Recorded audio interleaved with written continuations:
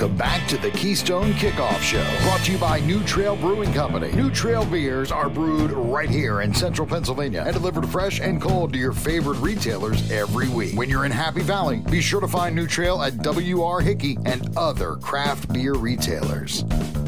And welcome to the Keystone Kickoff Show. I'm Jim Galante. He's Thomas Frank Carr. T. Frank, we had a ball game last Thursday, so we've got lots to talk about. You watched the film, right? Yes, I have watched all of the film to its completion. It is done. So we will get the full analysis. And where else do we start, T. Frank, than with the quarterback position? I'm jumping right into it.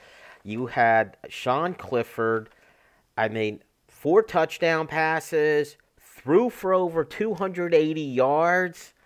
He had the game-winning drive. He was named co-offensive player of the week in the Big Ten. I know he threw that terrible interception. I know. But other than that, T. Frank, you certainly can't have anything to complain about, do you?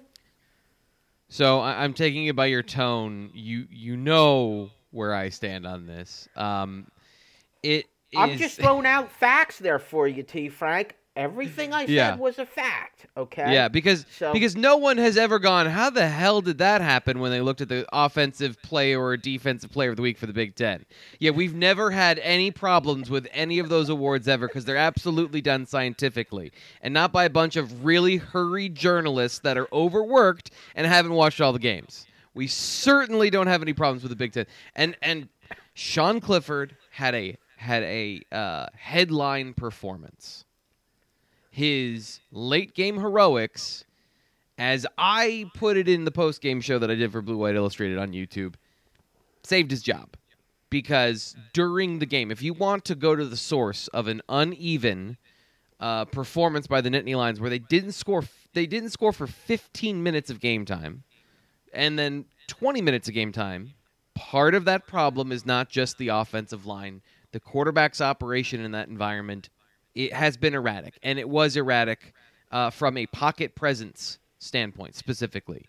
Sean Clifford's pocket presence on Thursday was not good, and I understand that when you're watching the game, you look at the result of the play, and Sean Clifford scrambles, so therefore there was pressure. That's not always the case. Sometimes there's imagined pressure, and both quarterbacks did that on Thursday. Aiden O'Connell was way worse than I was expecting. But Sean Clifford was right in the wheelhouse of what Sean Clifford does, which is when he feels pressure, his mechanics break down, his footwork is poor, and some balls that should be on target are not on target. I don't even know what to do with the interception he threw because that was from a clean pocket. That was a beautifully clean pocket. He steps into the throw and throws it a foot and a half over the head of the receiver. But Sean Clifford played a winning game of football.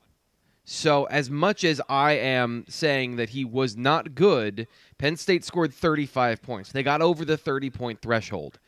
I just feel, having watched the film and seeing receivers that were open, decisions that were not made, and throws that were made to look like he was under pressure when I don't feel the pressure was imminent, that's what leads me to say this. And I think it was a little bit harder than it needed to be in a couple of aspects from that position. And not to mention he had a few drops from his receivers that didn't help. We'll get to that in a moment, T. Frank. But back to the quarterback situation, I'd be remiss if I didn't also bring up Drew Aller. He played just one series, and I know a lot of people are ready to move on from Sean Clifford, and they'll use the one drive by Drew Aller as the reasoning. And I keep saying this, but poor Tyler Warren. It's like there were about 5-6 drops, but the only one that gets highlighted is Tyler Warren because it came from Drew Aller. And it was a dime. That was a beautiful throw. That was as good as it looked. Spectacular throw. How much can you conclude from his performance in that one series? Not a whole lot, other than so I did a stock up, stock down segment after the game for the offense and defense, and Drew Aller had his stock go up because he didn't flail in that situation. He didn't come on the field, and he didn't pee down his leg. So that is a huge step forward for a true freshman in his very first game, in the very first week of the season on the road in a hostile environment. That's a really good step. And beyond that, he did have that very good throw. He broke the pocket. He had good pocket presence to escape out the right side, find a receiver on the run, throw the ball into that window, and get a first down that way. But that's it. Like, we kind of like Christian Veilleux last year. We have a very small sample size, and we don't know what we don't know yet.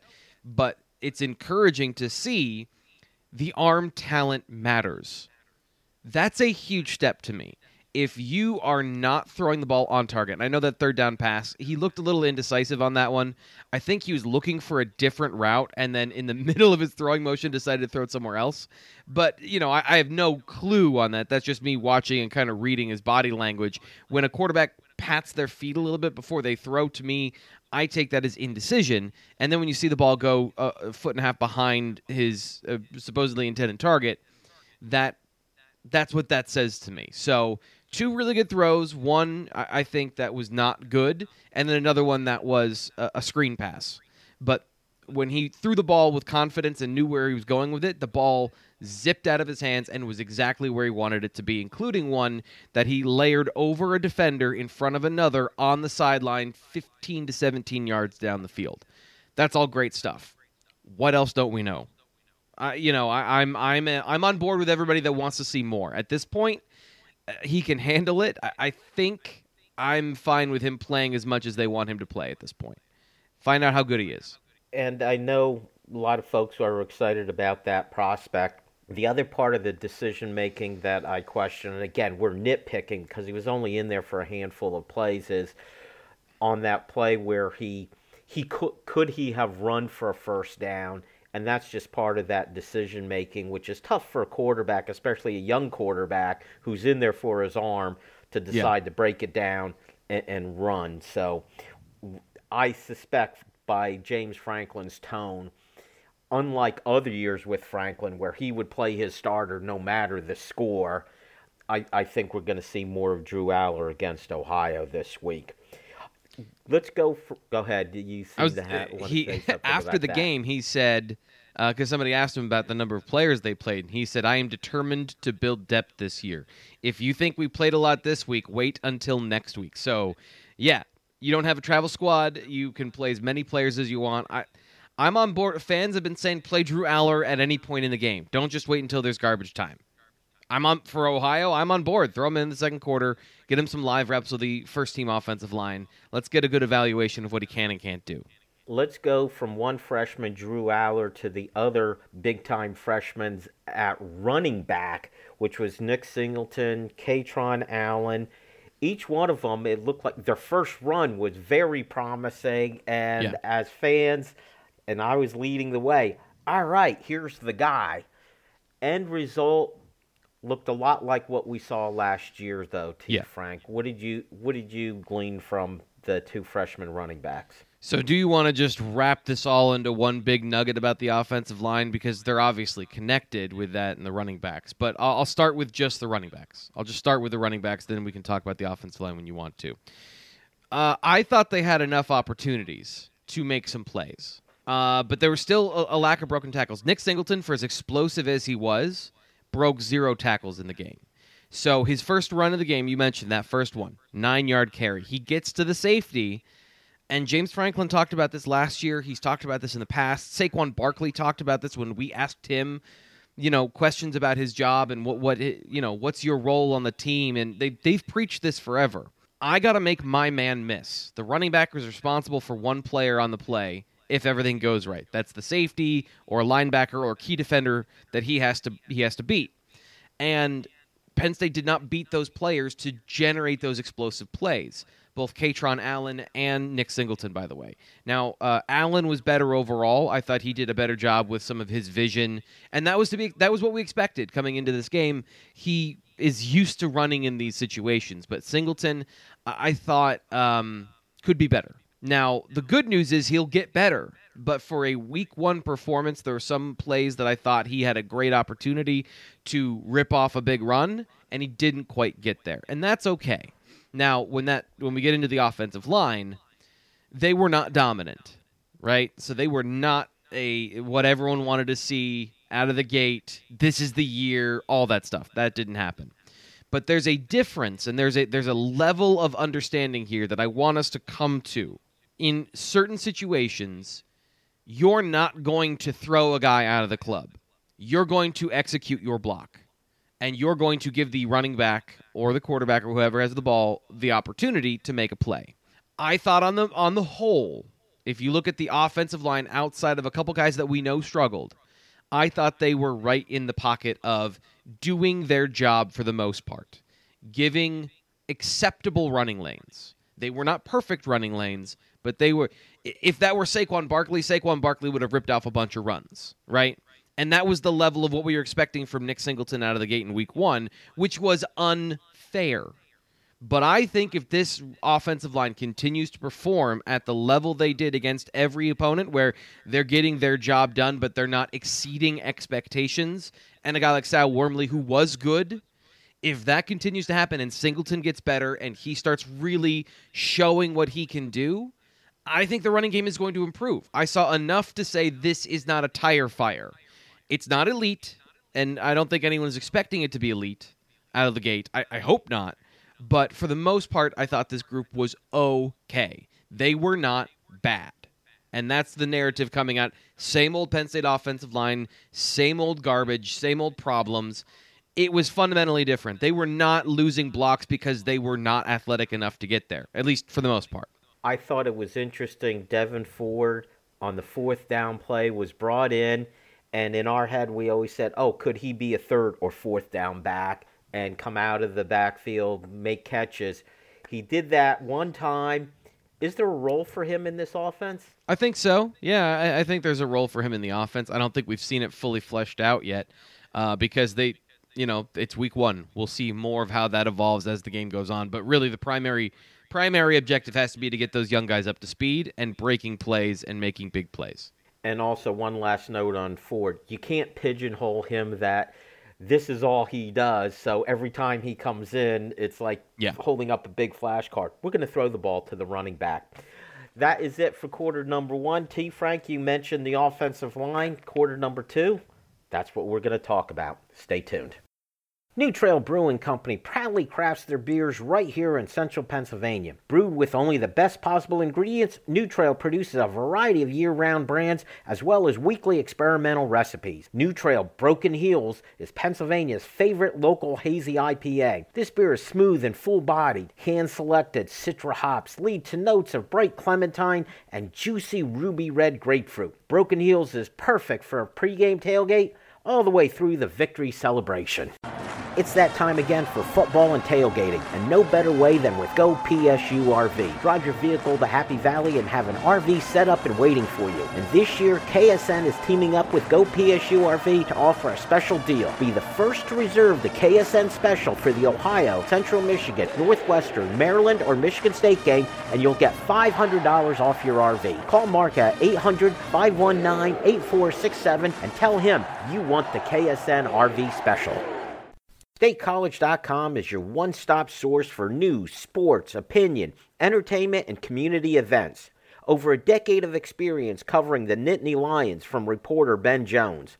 Lively commentary from columnist Mike Poorman and others. Local perspective, local expertise, local information from Penn State's hometown website, StateCollege.com.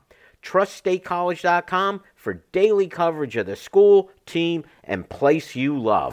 We are Tech Results, located right here in State College. Whether it's workstation, server and network installation, problem solving and maintenance, security assessments, or general evaluations, we are your complete IT partner.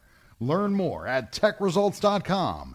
That's TEKresults.com. Or call us at 814-206-0000.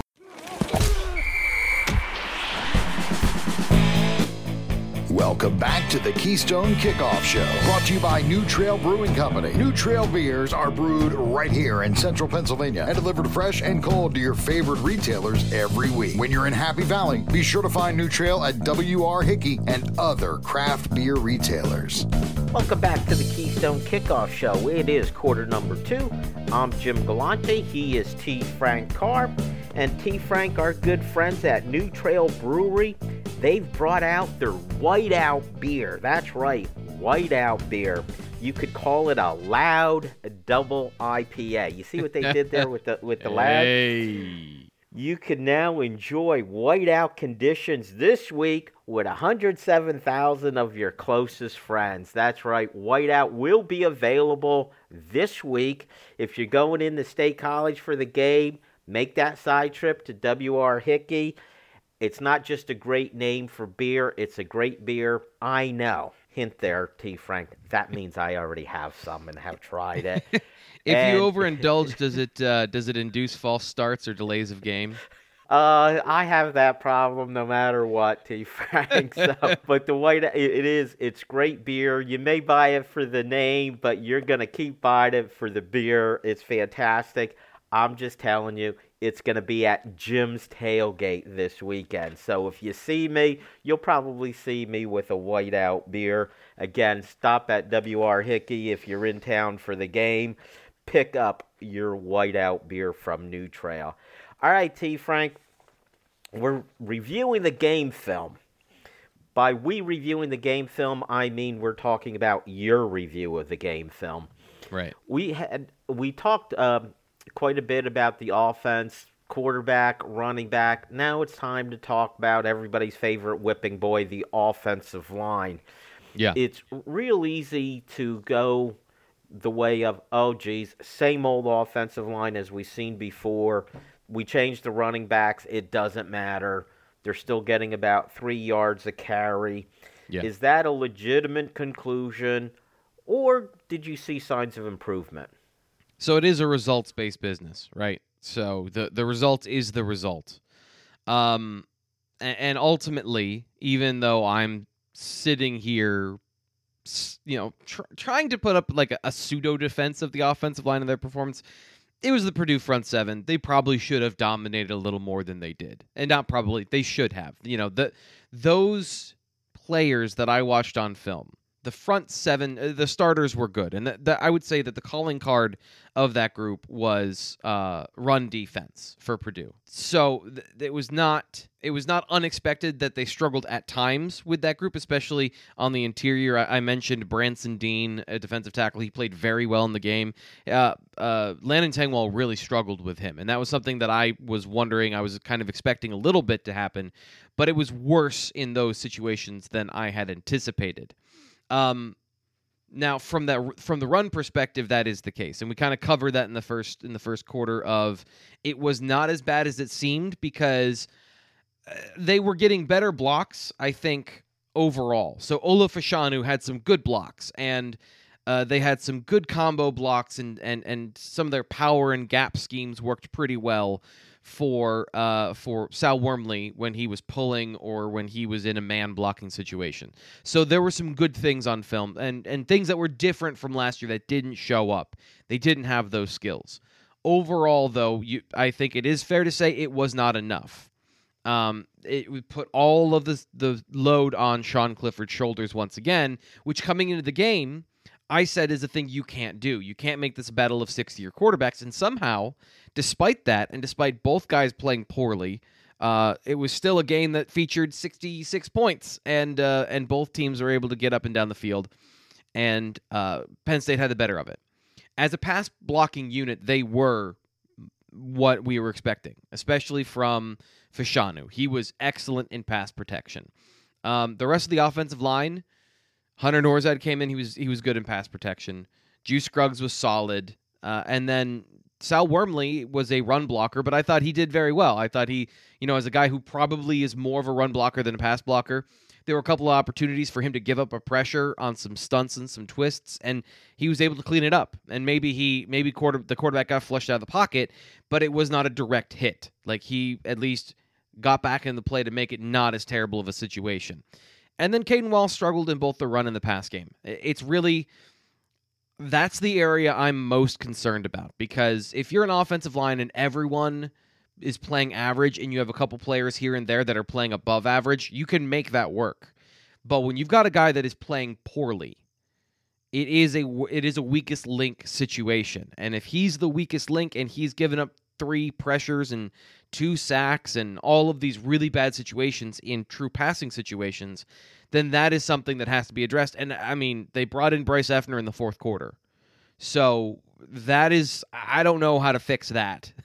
Aside from getting new players at the position, I'm concerned going forward about what the future of that position is for the offensive line. It was obvious they brought Effner in late in the game, and James Franklin tried to soften the blow a bit. Oh, we planned on a rotation a bit there. Now, to me, that was Caden Wallace not getting the job done. We're bringing Effner here at the end of the game when things really count. What would you think of Effner's performance? I just continued to be blown away by his ability to perform above expectations. And that's unfair because he did it last year too.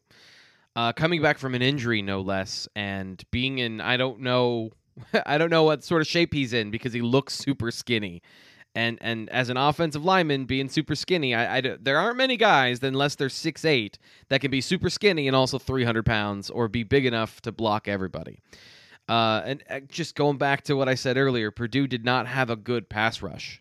So that's a part of this story, but he came in and made them look like they weren't a good pass rushing unit. He locked down the right side. What happens when you get to teams that have legitimate all Big Ten NFL talent? And that's going to happen. They have to find a solution, because we saw last year when Effner came in against Ohio State, he had a similar outcome to what Caden Wallace had. So it's good for week 1. It is a good situation where you have a guy that you can throw in there and he can douse cold water on a situation. He can lock it down. But I think the concern is going forward, is he capable of doing that and pulling them out of the fire in critical games down the stretch? And I have concerns about that. If he could at least do that in 11 out of 12 games or 10 out of 12 games, it might be better than what we were seeing if Caden Wallace struggled against Purdue. Yeah. T. Frank, while we still have the time, I do want to ask you about Mike Yurcich, and I guess James Franklin also, their game plan. It seemed early on they were bound and determined to get the running game going, no matter what. Looking back on it, and I remember feeling this way also last year, well, if you can't run the ball, then throw the ball, and then perhaps you could run off of the pass versus passing off of the run. And I think back even to that Wisconsin game where they got nowhere in the first half, and then the second half said, you know what, forget the running the ball between the tackles. We're just going to throw those wide receiver screens as our version of the running game. I guess my question is, were they trying to force the run too much? Would they be better off just saying, let's be a pass-first team and then see if we could run the ball as a complement to it? Well, that goes into your game plan coming in, your expectations of what you want to be, and then adjustments, right? In-game adjustments when things aren't going well. And I give them credit for saying, okay, so we wanted to be a balanced team in this game. We wanted to shorten the game, explosive plays, establish our run, give a big middle finger to everyone said that we couldn't do it, and get out of the game the way we want. It didn't work that way, so they pivoted. So I give them credit for that. But if you asked me, does James Franklin interfere in the offense? And everyone asks me that all the time. And I think the people that ask me that secretly think he only calls the bad plays. Like, he's up there dialing up only the worst possible plays. That is not what's happening, in my estimation. And when I've asked him and talked about these things, he's giving suggestions, he's giving his input, and I think the game plan coming in, this game plan, if you said, does James Franklin have an impact on the offense? I believe his edict was, we're going to run the football in this game. And then Mike Yurcich goes about doing that. But again, I give him credit for in the middle of the game saying, bleep this, it's not working. We need to get points, because they got exactly 0 points in the first quarter when they were run heavy. So that situation, I think it shows obviously a problem, which we addressed already. But then talk about coaching adjustments, in-game management, all that stuff. That's in-game management where they were able to then reel off 21 points in the second quarter, and then, whatever adjustments happened at halftime, whatever came out of that where they didn't score in the third quarter, they were able to then again readjust and get points in the fourth quarter to win the game.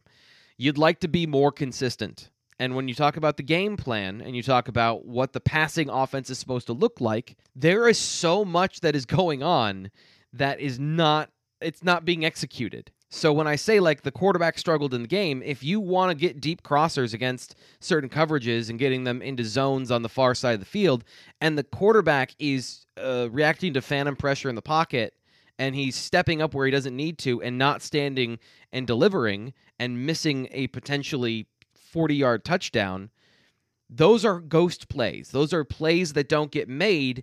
And again, you're watching on TV, it's a results-based thing. So you think there's pressure and it was a bad play. It was a good play that wasn't executed. So when we talk about Mike Yurcich and a lack of flow and a lack of all these things, there's a reason, and it's not necessarily just the play calling. When you watch, my take on it, T. Frank, is it felt like they were forcing the run, and Purdue was saying, oh, I think they're forcing the run, so we're going to be prepared for that. So when you run it on first down, make 2 yards at 2nd and 8, and say we're going to run no matter what, so 2nd and 8, we're still running the ball. But Jim, this is what people wanted too. What you just described is establish the run, be committed to it, don't give up on it, and really work on it. So, there, no matter what, if the play doesn't work, there's criticism for it. And I'm not a fan of this game plan. I was not a fan of what they were doing in the first half. I'm not saying that. I'm saying if the shoe's on the other foot and it works, no one says anything about it. So, like, the game plan coming in is a decision by the coaching staff to X, Y, or Z. And if it doesn't work, they have to adjust from there. We spent all last year complaining about how this offensive line doesn't work and do they abandon the run too much. And here they are committed to it. And we're like, why are you so committed to the run? So you can't win. Like, you just can't win that game. Well, I wasn't one of those. I just feel like first down is the easiest down to throw the ball on. I'd like to see them pick up 5, 6, 7 yards throwing the ball. Then when you've got 2nd and 4 or 2nd and 3, you're leaving the defense guessing whether you're going to run or throw the ball. Yeah. T. Frank, that's it for quarter number 2. Quarter number 3, we take your questions. We're going to ask T. Frank. Stay tuned. New Trail Brewing Company proudly crafts their beers right here in central Pennsylvania. Brewed with only the best possible ingredients, New Trail produces a variety of year-round brands as well as weekly experimental recipes. And next time you're watching a game with friends, pick up the New Trail Hoppy Variety Pack. With 4 different hoppy beers, the Hoppy Variety Pack is put together to easily please your whole crew. It's that time again for football and tailgating, and no better way than with Go PSU RV. Drive your vehicle to Happy Valley and have an RV set up and waiting for you. And this year, KSN is teaming up with Go PSU RV to offer a special deal. Be the first to reserve the KSN special for the Ohio, Central Michigan, Northwestern, Maryland, or Michigan State game, and you'll get $500 off your RV. Call Mark at 800-519-8467 and tell him you want the KSN RV special. StateCollege.com is your one-stop source for news, sports, opinion, entertainment, and community events. Over a decade of experience covering the Nittany Lions from reporter Ben Jones. Lively commentary from columnist Mike Poorman and others. Local perspective, local expertise, local information from Penn State's hometown website, StateCollege.com. Trust StateCollege.com for daily coverage of the school, team, and place you love. We are Tech Results, located right here in State College. We specialize in providing assistance with many third-party software suites. Our clients include doctors' offices, lawyers, construction companies, and even hairdressers. We provide help with their industry-specific software. Learn more at techresults.com. That's TEK results.com. Or give us a call at 814-206-0000.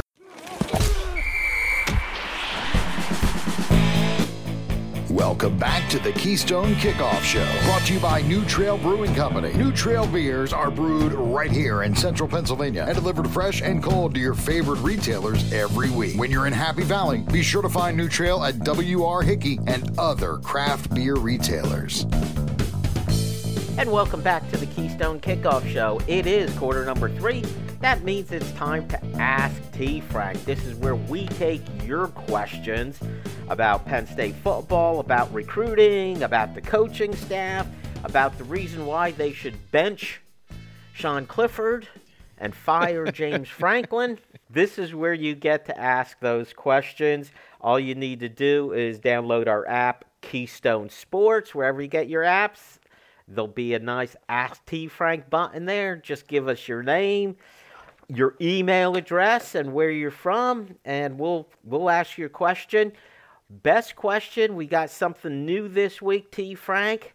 We get a new Trail prize pack. No, it's not beer, but we got we got some new Trail swag. Trust me, I've got some of this. I test out all these prizes, by the way, T. Frank.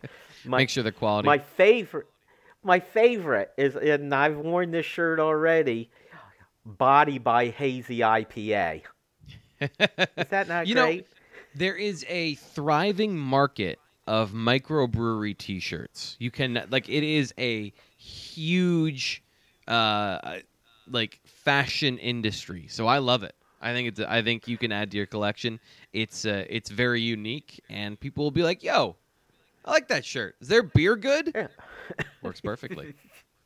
Yep, and by the way, their beer is good. All right, let's start with David from Lancaster, who says, "First, for all the Franklin haters, I just wanted to point out that his clock management was pretty darn good, ending both halves with scoring drives and not even using all of their timeouts." Now, T. Frank, the first few offensive drives felt a bit forced.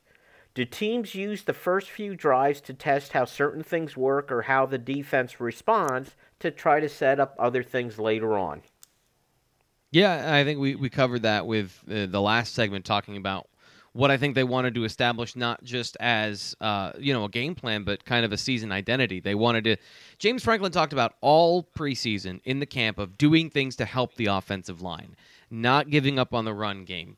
I don't want to say that he was telegraphing these things, but he was being pretty clear about what his expectations are for the offense, of not just running all RPOs, not just running play action or straight dropbacks, or if you're frustrated you're not getting the yards per carry you want early, to then go whole hog and go into the passing game.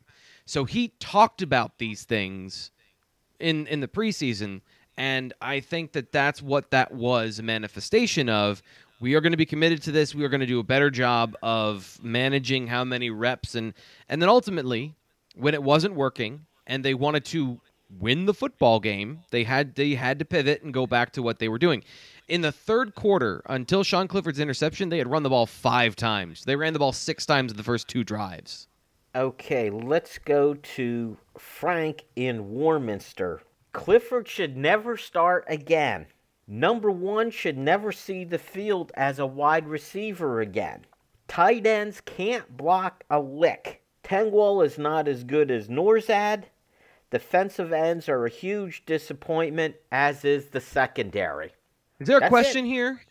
No. Is there a question? No. No. Who is this again? They're all just statements. There's no question marks from Frank. Frank is just making statements. Okay. I'll throw the question in. Do you agree with Frank? Oh, so if anyone ever disappoints Frank, they're never allowed to play football again. You will have a team of 4 people. So congratulations, you forfeit. So yeah, that's what I have to say about that. Sure, Keandre Lambert-Smith dropped some footballs, and we know that, and that's not okay. And he also caught a huge touchdown that changed the balance of the game. So unlike last year, where it was more bad than good, this year he at least, I think, netted out a 0 of hugely positive play and then the drops. So if he continues to do that and the young players behind him continue to get better, he's not going to see the field as much. And that was the case during the game, is he did not see the field as much as the other players. But, right now that's who they're rolling with. I've already said more words than I intended to for this question, so let's move on. Well, I'll just make the quick comment. This Clifford should never start again. Hey, he was co-offensive player of the week in the Big Ten, so enough said there. But the other thing is, with receivers with drops, these guys don't all of a sudden forget how to catch the ball. I think sometimes they play too fast. They look upfield trying to make a move before they catch the ball. I think with experience, as I recall, T. Frank, I think there was a pretty good tight end by the name of Mike Gesicki who had problems with drops early in his career also. Yeah. So I think those things can get themselves fixed up. Do you want one more of that tone of question, or do you want to move on to something else? You are the show host. If you want Dark T. Frank to show up, then by all means, continue. I love Dark T. Frank, so I'm going to go with that. Let's go with Brad in Percy, who says, why? And I say it that way, T. Frank, because why is in all caps with 4 exclamation marks. So why is Franklin so loyal to Clifford? Aller looked great and ran through his progression, yet Franklin put Clifford back in. Clifford does not work through his progressions and is not accurate. Again, statements, although I guess the why is a question there for you, T. Frank.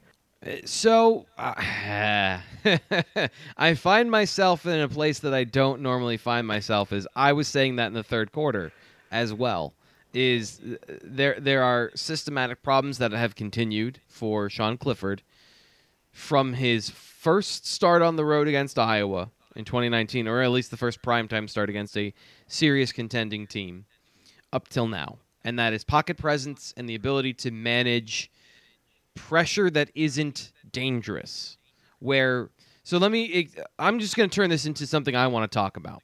When you have your guards get pushed upfield a little bit, there's 2 different ways that can go.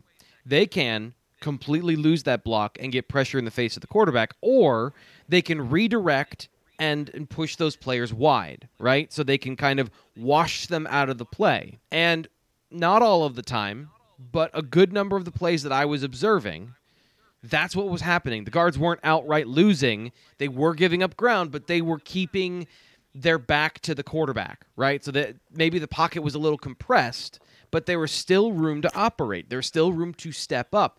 But the mere presence of that pressure coming backwards was enough to change the mechanics of the quarterback. And that is what we're talking about here. We're not talking about when there's a free runner and Sal Wormley just kind of shoves him at the last second so Clifford can run out of the pocket. That's obvious pressure. We're not talking about Caden Wallace losing to the outside and giving up a sack. That's obvious pressure. We're talking about the plays where Clifford throws an incompletion because he's stepping sideways and he doesn't need to. So I'm halfway there, but I'm not starting a true freshman yet. Like, I haven't been at practice. I don't know what he isn't good at yet. I know what he is good at from what we saw on film of the 4 passing plays, but there's so much more to learn, and, that is an area where my ignorance starts, and the coaching staff has more information, so until further notice, I don't feel like I can just say, time to bench Clifford, in this situation. So we'll see. I've already conceded I want to see Aller in the first half next week. That's as far as I can go. Let's go to Jeff in Enola, who says, what is harder for a football team to adapt to and be successful at? A new offensive coordinator or a new defensive coordinator? Ooh, that's a great question. It was the question I was going to ask James Franklin last week, and then I asked a different one. Because that's what I'm wondering is, how comfortable are they now after a Week 1 win on in the Big Ten on the road with their defensive coordinator and his performance in Week 1 and the defense's performance in that new defense versus last year against Wisconsin? I'm going to say offensive coordinator, just because the offense is so synchronous that you have to be on the same page. The defense it's all the same, right? So, like, the best versions of these things look similar. Of the defensive pass rush is in sync with the corners, and the corners are breaking on balls because the ball's coming out quickly because the quarterback is afraid of the pass rush. The run game is great because the safeties are filling in the alley, but also because the front seven is dominant. So all these things work together, but you can make mistakes and still fix it. If you're making mistakes and you're not getting yards, it's a little more zero-sum on the offensive side of the ball. And because the quarterback is the most important position on the field, he needs to be comfortable and confident in order for you to win, and that is with familiarity, which was supposed to be the antidote this year, but did not seem to be the antidote until select parts of the game for Sean Clifford last week. All right, let's go to Mark in Lancaster, who says, do you ever watch a Penn State game as a fan just to enjoy it and then later break it down, or watch it always analyzing it right from the start? No, I never. So, I don't watch it. I don't watch anything live and then just because I'm doing a live post-game show afterwards, and I'm trying to provide the best analysis I can in an instantaneous way. So I have my own system set up where I'm watching replays. While you're watching commercials, I'm watching the last drive 2 or 3 times to go in and see all those things. Let me change the question. I know you're a Buffalo Bills fan. How is it different when you watch the Bills, say, versus watching Penn State play? Oh, because then I'm just a nutcase. I'm just a straight-up crazy fan. Like, I'm jumping up and down and screaming. I am ripping my shirt off when they do well. I'm screaming obscenities when they don't do well. And I'm just yelling Josh Allen a bunch of times when he does stupid stuff or when he does great stuff. We have a nickname for him. So I refused, in his first 2 years of playing football, I refused to call him Josh Allen because he was such a goofy moose quarterback running around doing weird stuff that made no sense that I called him Jorsh. Because he looked like a Rocky and Bullwinkle character out there. And so whenever he does anything like that, I just yell, George! Because he's just so lerpy. So yes, I am full on, paint my face crazy when it comes to the Bills, and that's my outlet for what got me into doing this. So yes. What I find fascinating, T. Frank, is you've described Jim watching Penn State football, and probably a lot of other fans. However, I do want to point out, watching Penn State games, I keep my shirt on, okay? There's no ripping my shirt off, and I have yet to paint my face for a game. So I want to say, I'm still trying to predict what's going to happen offensively or defensively watching live. It's just incredibly hard. All right, thanks very much, T. Frank. Quarter number 4, we're going to talk about Penn State's defense against Purdue, and we're going to name a winner. Stay tuned. New Trail Brewing Company proudly crafts their beers right here in central Pennsylvania. Brewed with only the best possible ingredients, New Trail produces a variety of year-round brands as well as weekly experimental recipes. New Trail Broken Heels is Pennsylvania's favorite local hazy IPA. This beer is smooth and full-bodied. Hand-selected Citra hops lead to notes of bright clementine and juicy ruby red grapefruit. Broken Heels is perfect for a pregame tailgate all the way through the victory celebration. It's that time again for football and tailgating, and no better way than with Go PSU RV. Drive your vehicle to Happy Valley and have an RV set up and waiting for you. And this year, KSN is teaming up with Go PSU RV to offer a special deal. Be the first to reserve the KSN special for the Ohio, Central Michigan, Northwestern, Maryland, or Michigan State game, and you'll get $500 off your RV. Call Mark at 800-519-8467 and tell him you want the KSN RV special. StateCollege.com is your one-stop source for news, sports, opinion, entertainment, and community events. Over a decade of experience covering the Nittany Lions from reporter Ben Jones. Lively commentary from columnist Mike Poorman and others. Local perspective, local expertise, local information from Penn State's hometown website, StateCollege.com. Trust StateCollege.com for daily coverage of the school, team, and place you love. We are Tech Results, located right here in State College. Whether it's workstation, server, and network installation, problem solving and maintenance, security assessments, or general evaluations, we are your complete IT partner. Learn more at techresults.com. That's TEK results.com. or call us at 814-206-0000.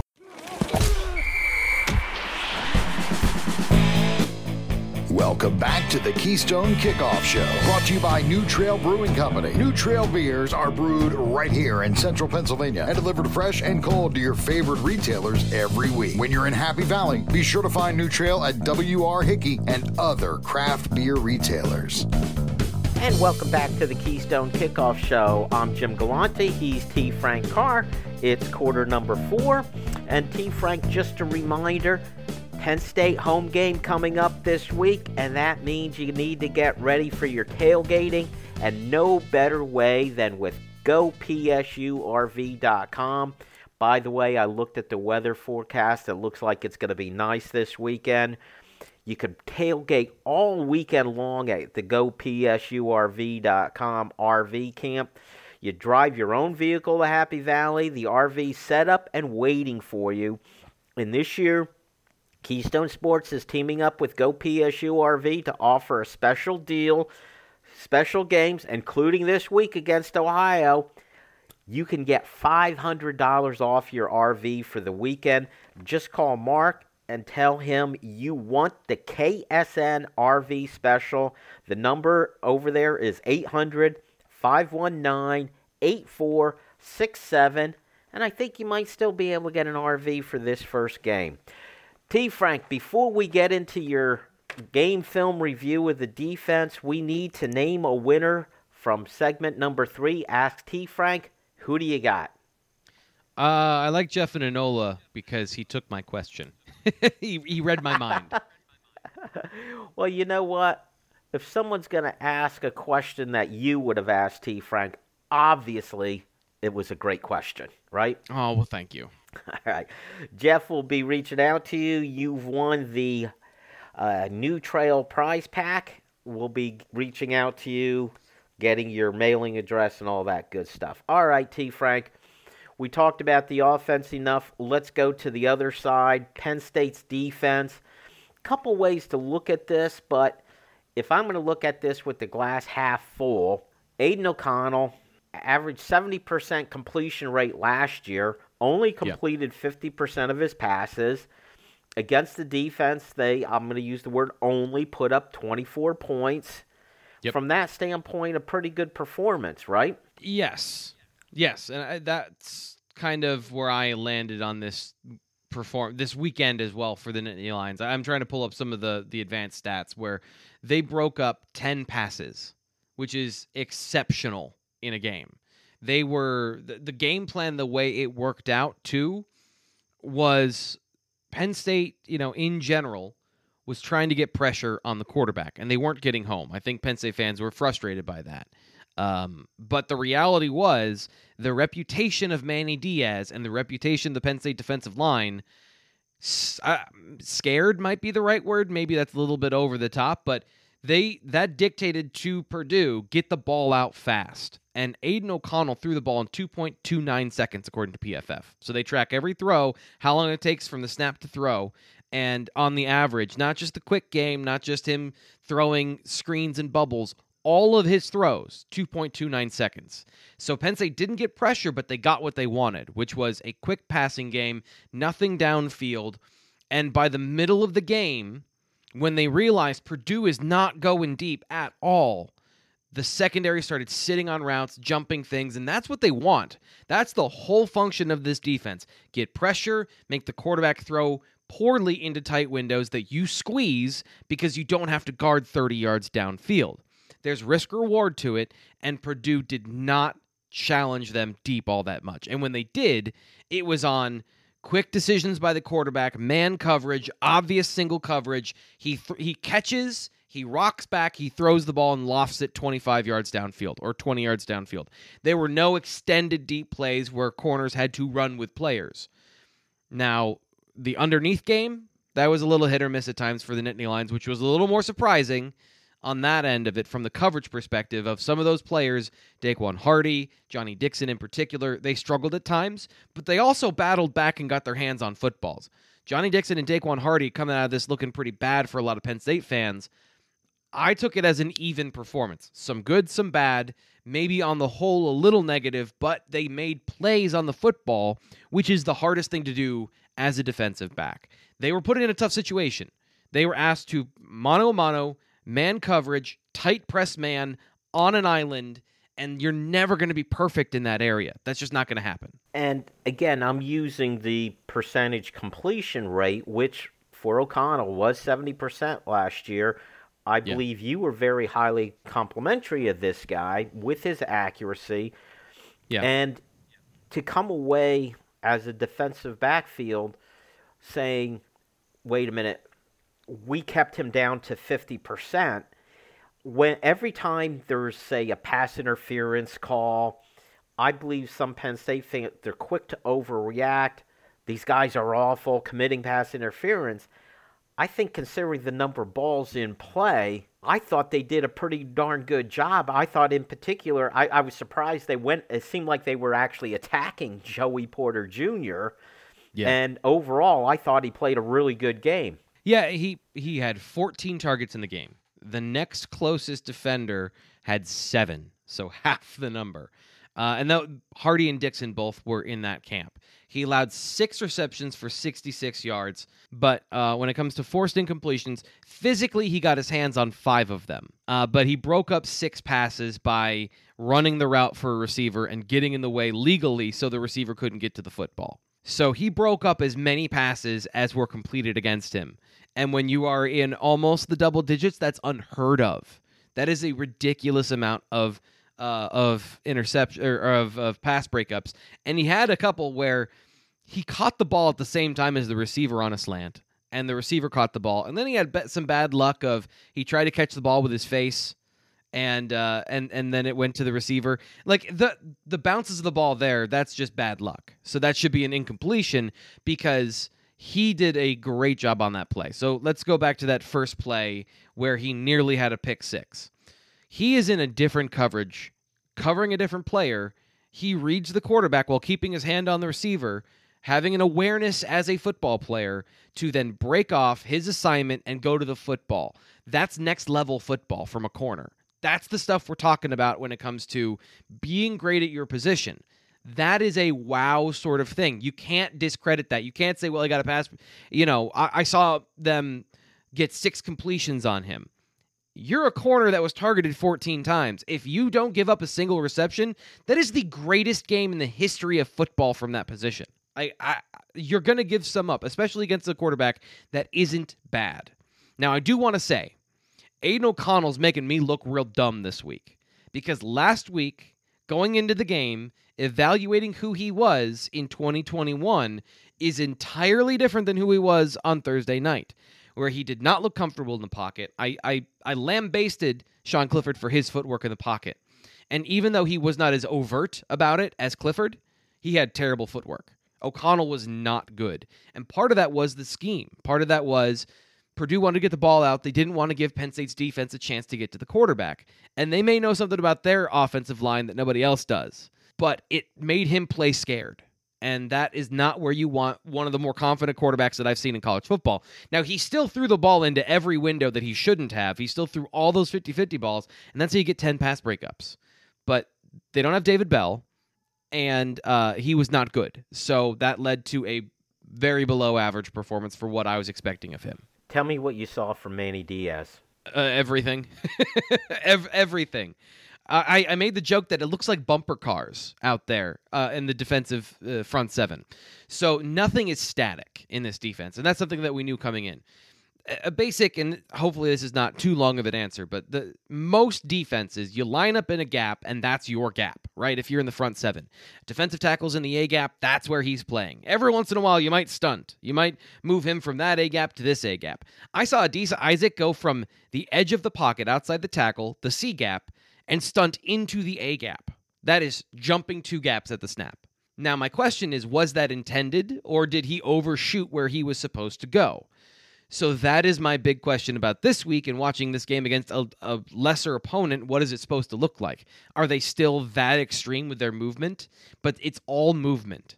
It's all frenetic. You don't know where everyone's supposed to be if you're the offensive line. Nothing's predictable. Everyone's slanting. The linebackers are crossing their gaps and things like that. But that creates, if you're not buttoned up and everyone's not on the same page, and this is new, this defense is still new to them, then you're going to have some missed assignments, some busted run coverages, and that's what we saw. Now, they still rallied and tackled, sort of, when they, at least the third guy got him down. But the run game did not destroy them. It did not allow Purdue to win the game. And that is a credit to this defense that they are able to make those mistakes, mental and some physical, and still get out of that game, playing pretty well up front to, where they could win. They could win the game and hold Purdue to 24 points. Real quick, give me some assessments of some of the players up front who were new this year or coming off injury. Mustipher, Akeem Beamon, Chop Robinson, Adisa Isaac. How did they play? Well, let's start with Mustipher because he was the one I was thinking of. He looked good. I was concerned that the timetable for him to come back was too soon, but he looked good and he looked strong. I wouldn't say he looked like a dominant force out there, but he was good. He's back to a level of play that is similar to what he had last year. Maybe not as good, but a facsimile. Akeem Beamon, I was a little disappointed in. I thought he was a non-factor in the game. Chop Robinson was a real problem. So Chop Robinson was the best pass rusher. I'm excited to see what he can do against a team that doesn't try to play a hot potato with the football, see if they actually hold on to the football. I don't think Ohio's going to do that, but it might happen eventually. And then Adisa Isaac, TBD. I want to see a little bit more. My concerns are still there about does he have enough strength to turn the corner? But he had a couple good bull rushes. He had he used those long arms to lock a guy out and walk him back. But when you're at the apex of your rush and you're going really fast upfield, can you put your foot in the ground and lean through the tackle to shorten that curve to get a sack? That's what Arnold Ebiketie could do better than anyone I've seen recently at Penn State. Isaac, he needs to be some version of that for Penn State to have what they want at defensive end. And I didn't see it quite yet, but it doesn't mean it can't happen. Real quick, I saw this on the replay, the play where Johnny Dixon makes the sack. It looked like Chop Robinson dropped in coverage, and you have a cornerback blitzing, and this is with the game on the line. Yep. I thought it was a great play call on the defense. Yeah, and it's also, you notice that Manny Diaz did not play prevent defense at the end of that game. He was not dropping 8 and being soft in coverage. Now, at the very, very end, they did only rush 3, and Chop Robinson got home and you got the hit on the quarterback. But, that's what Manny Diaz does. Those zone pressures, they're going to bite them every once in a while. But if you do confuse the offensive line or the quarterback, that's what they're designed to do. Overload, find a weakness, and get quick pressures, not just have everybody win one-on-ones all the time. And it started to work as the game went on. And I did like that he didn't go into a prevent. That is it for our show, T. Frank. Thank you all for listening. Make sure you join us next time on the Keystone Kickoff Show. New Trail Brewing Company proudly crafts their beers right here in central Pennsylvania. Brewed with only the best possible ingredients, New Trail produces a variety of year-round brands as well as weekly experimental recipes. And next time you're watching the game with friends, pick up the New Trail Hoppy Variety Pack. With 4 different hoppy beers, the Hoppy Variety Pack is put together to easily please your whole crew. It's that time again for football and tailgating, and no better way than with Go PSU RV. Drive your vehicle to Happy Valley and have an RV set up and waiting for you. And this year, KSN is teaming up with Go PSU RV to offer a special deal. Be the first to reserve the KSN special for the Ohio, Central Michigan, Northwestern, Maryland, or Michigan State game, and you'll get $500 off your RV. Call Mark at 800-519-8467 and tell him you want the KSN RV special. StateCollege.com is your one-stop source for news, sports, opinion, entertainment, and community events. Over a decade of experience covering the Nittany Lions from reporter Ben Jones. Lively commentary from columnist Mike Poorman and others. Local perspective, local expertise, local information from Penn State's hometown website, StateCollege.com. Trust StateCollege.com for daily coverage of the school, team, and place you love. We are Tech Results. Located right here in State College, we specialize in providing assistance with many third-party software suites. Our clients include doctors' offices, lawyers, construction companies, and even hairdressers. We provide help with their industry-specific software. Learn more at techresults.com. That's TEK results.com. Or give us a call at 814-206-0000.